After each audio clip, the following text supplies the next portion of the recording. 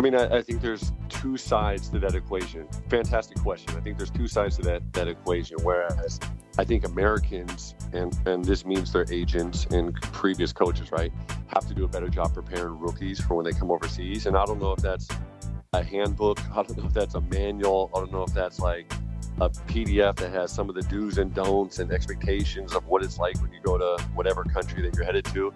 But for sure, I think European teams for sure can do a better job of just making sure that rookies come over with an understanding of what to expect. But I think that's really hard for certain clubs if it's run by native domestic people that have perhaps never traveled the world themselves, right? Because sometimes it's hard to anticipate a problem until that problem arises. But in terms of simple things like drive and stick shift,